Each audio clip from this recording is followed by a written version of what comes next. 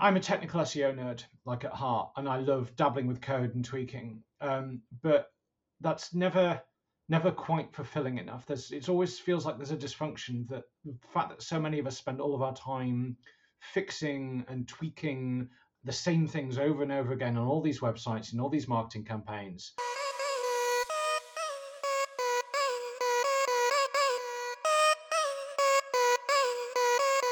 This is Time for Marketing, the marketing podcast that will tell you everything you've missed when you didn't attend the marketing conference.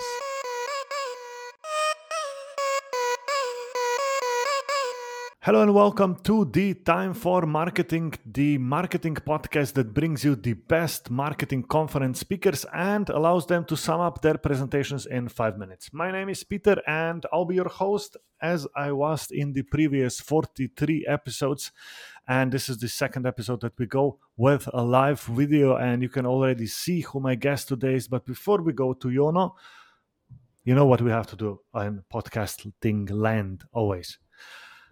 If you feel that you have received any interesting or maybe business-changing, maybe life-changing information from this podcast, timeformarketing.com is the domain. You can just share that with your coworkers, maybe put it on company Slack or company, Teams.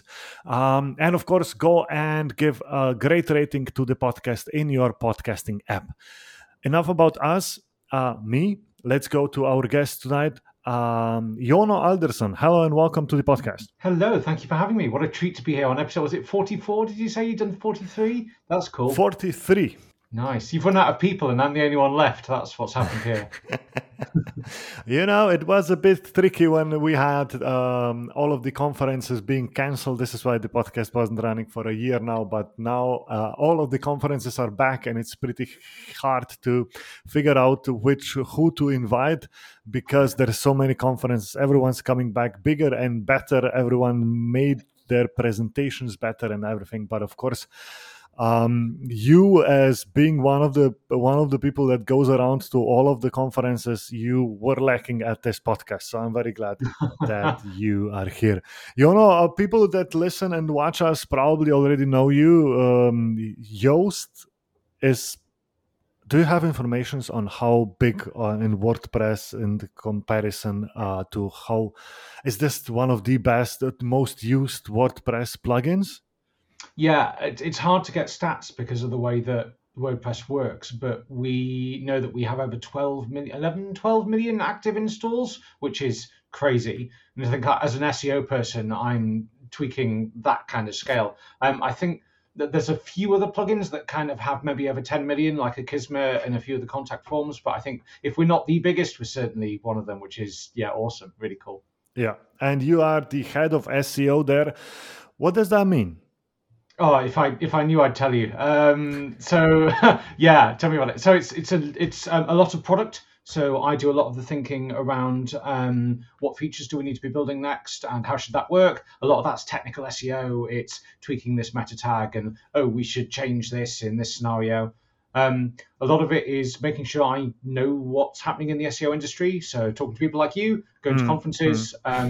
Making sure that I'm on top of everything that's changing, and then otherwise just kind of reacting. It feels like a lot of SEO is kind of find the next 10 small things you need to do and react to whatever Google's done, and Facebook's broken something, and just kind of staying on top of all those little bits. So it's never dull. While I have you on the call, I have a question that has been bugging me for a while. WordPress is going into the blogs, or is already a lot into the blogs right now. Yoast is, on the other hand, is also went there with the rich snippets and all of those options. How do you think that those things go together? And shouldn't be asking who's going to win.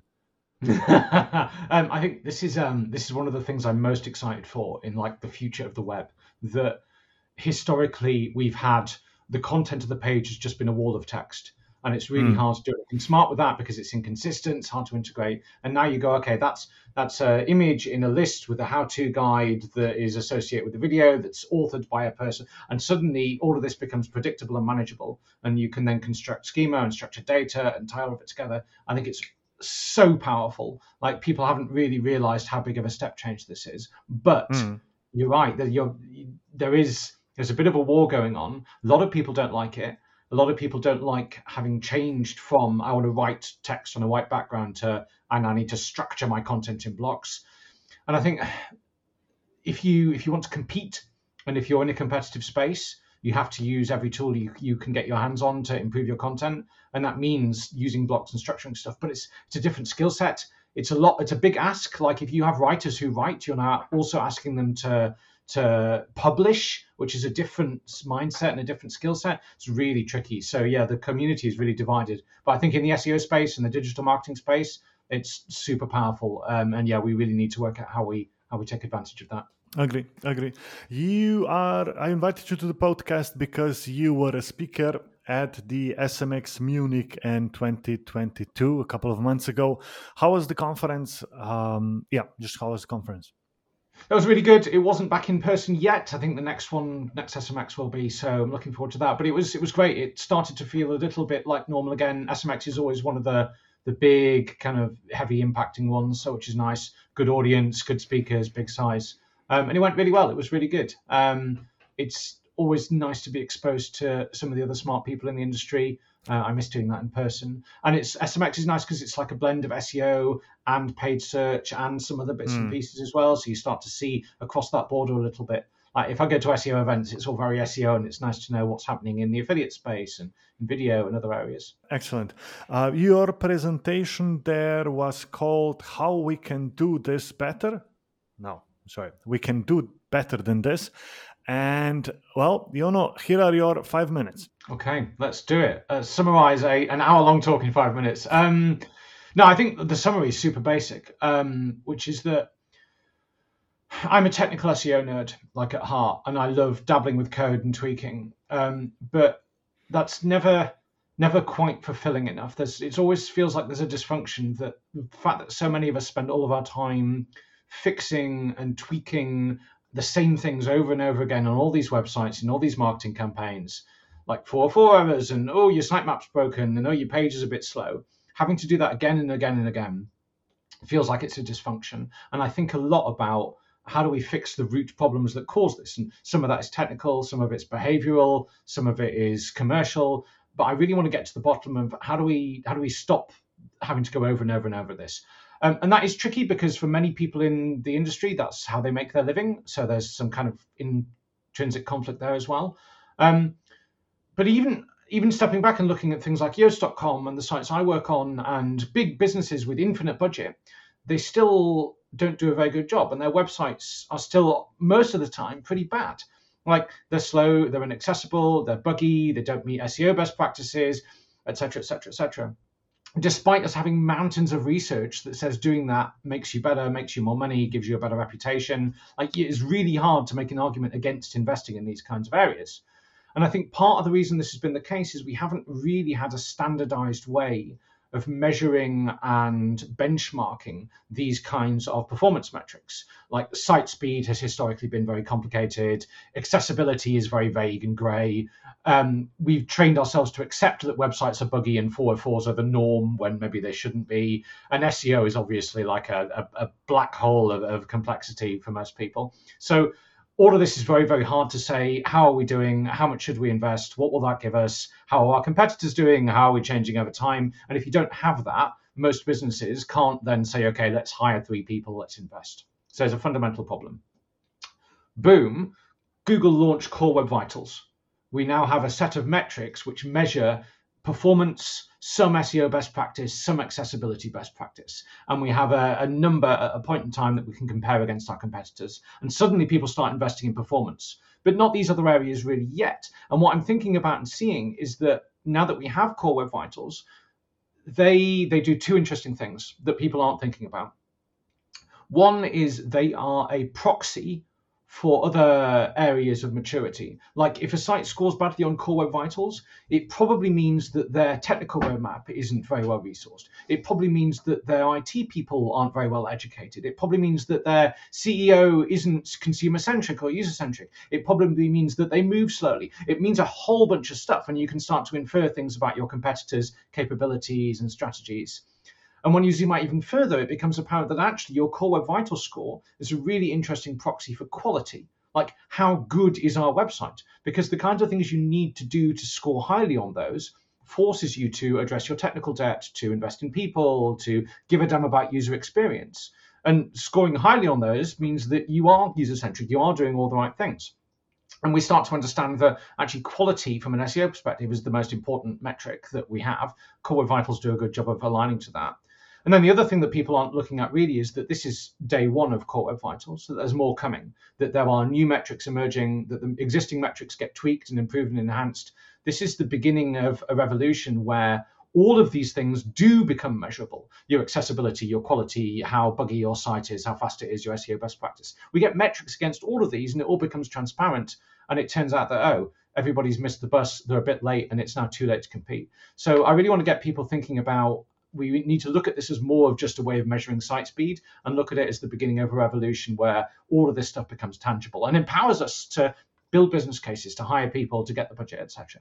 So that's pretty cool. And then the rest of the presentation is just essentially a realization that this is all nice, but you can't do it on your own. You can't recruit or unicorn or incentivize fast enough or well enough to be able to meet these standards. It's too hard, and they move too quickly. There are too many moving parts.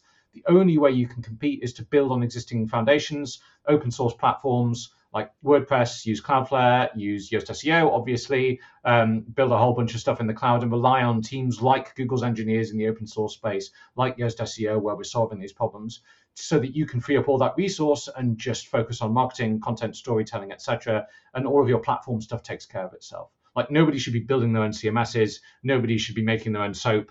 We should be building on top of these solved problems so that we can focus our resources where it matters. And then you can stay on top of all these metrics in a way that doesn't mean you're constantly firefighting. So yeah, it's a little bit dystopian, but I think this is the beginning of a time when we start to have a better web, which would be nice, because I'm really sick of 404 errors and broken XML sitemaps, and I want that to stop. I do a weekly or bi-weekly SEO roasts where I try to do live SEO audits of websites. And nice. I must say, because of what you were saying, it's very often it's pretty easy to do those things because of the errors are so commonly and so basic that you don't really have to take half an hour to dig into a website to find all of the problems, but a lot of those problems are just somewhere on the top, and it's just a run screaming frog and see all of the errors in there. Whose fault, or not fault, whose responsibility should this be? Is it SEO? Is it developers? Is it the product owners? How do you see that? This is really tricky, right? Because SEO can't just keep getting bigger and bigger and wider and wider. We can't own all of the things. It just doesn't make sense. But increasingly, I found what we're arguing for is quality. And nobody owns quality in an organization, right? It's rare to have a head of quality. And certainly typical processes work on the premise of what is the least we can do to get something viable out the door, not how do we make something perfect. So I think the only answer, and this is the big part of where I got to with this, is that internally, this can't be owned. You have to outsource that ownership to platforms like WordPress, to infrastructure like Cloudflare. And you go, you know what? Cloudflare does 100 little things like compressing our images and optimizing our JavaScript. We could do all of that ourselves, and our IT people could be KPI'd on it and we can invest in it, but it'll take 10 years. We'll do a bad job of it and it'll be out of date. Actually, we just spend the resource and the money, the $20 a month or whatever it is, and offload ownership of that to Cloudflare.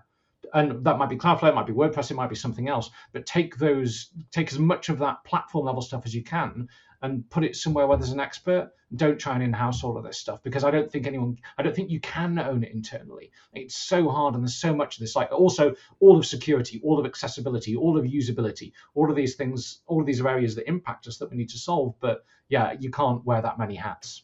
Mm-hmm.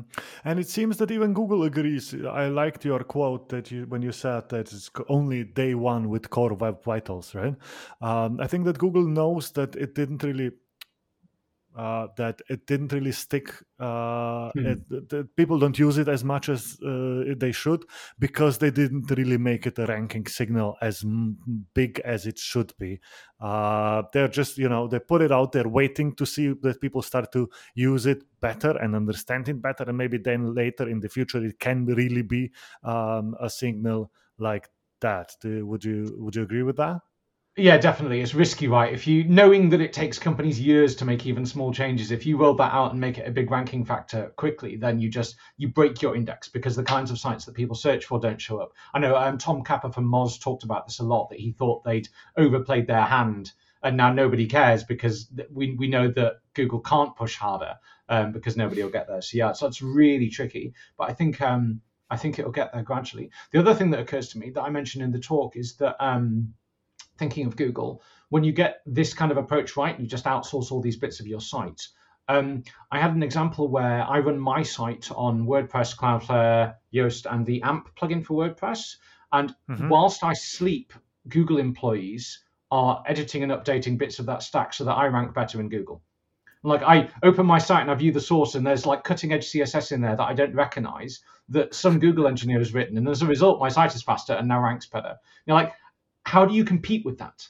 As somebody who's trying to do this in-house or manage it or fight with Squarespace or something awful, how do you move that quickly? You just can't. And that cadence obviously gets faster and faster. The gap gets wider. So yeah, they messed up the launch of Core Web Vitals, but they're doing the right things behind the scenes.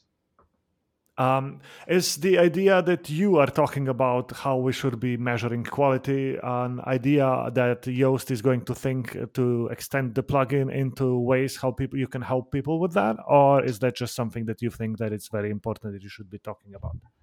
Oh, interesting. Somewhere in between. So yeah, this is born from my frustration and thinking about what does good look like. And it just happens to include Yoast SEO not because I work there, but because I think it's part of the answer.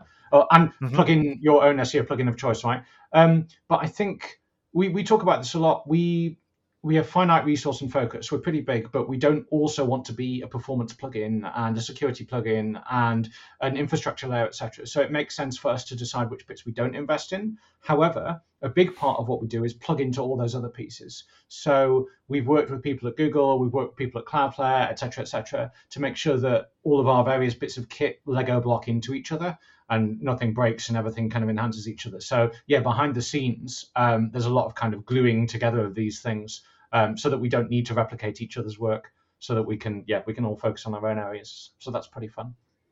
All right, excellent. The 15 minutes are up. Jono, where can people find you if they would like to talk to you? Do you have any near future conference plans? Oh, yeah. I'm at Jono Alderson on Twitter or at Yoast or Yoast.com or JonoAlderson.com. Just Google me. It should work. Hopefully, otherwise I'm not doing my job. Yeah, I'm in Slovenia next week at InOrbit, which is a really cool conference. And then I think some downtime until maybe September when there's about 5 conferences. So yeah, it's going to pick up again and get busy. But yeah, thank you. This was lovely. Really good. It was great having you here. I'll be on InOrbit, so I'll look for you, and maybe can catch up there. And if the audience is listening on Friday when this goes live, there'll still be the tickets open for InOrbit, because this is the conference where I spoke on the first version of it and organized the first version of it. Let me help them get a bit more people there. I think that's it. Jono, thank you very much for being on the podcast, and I'll see you around. Awesome. Thank you.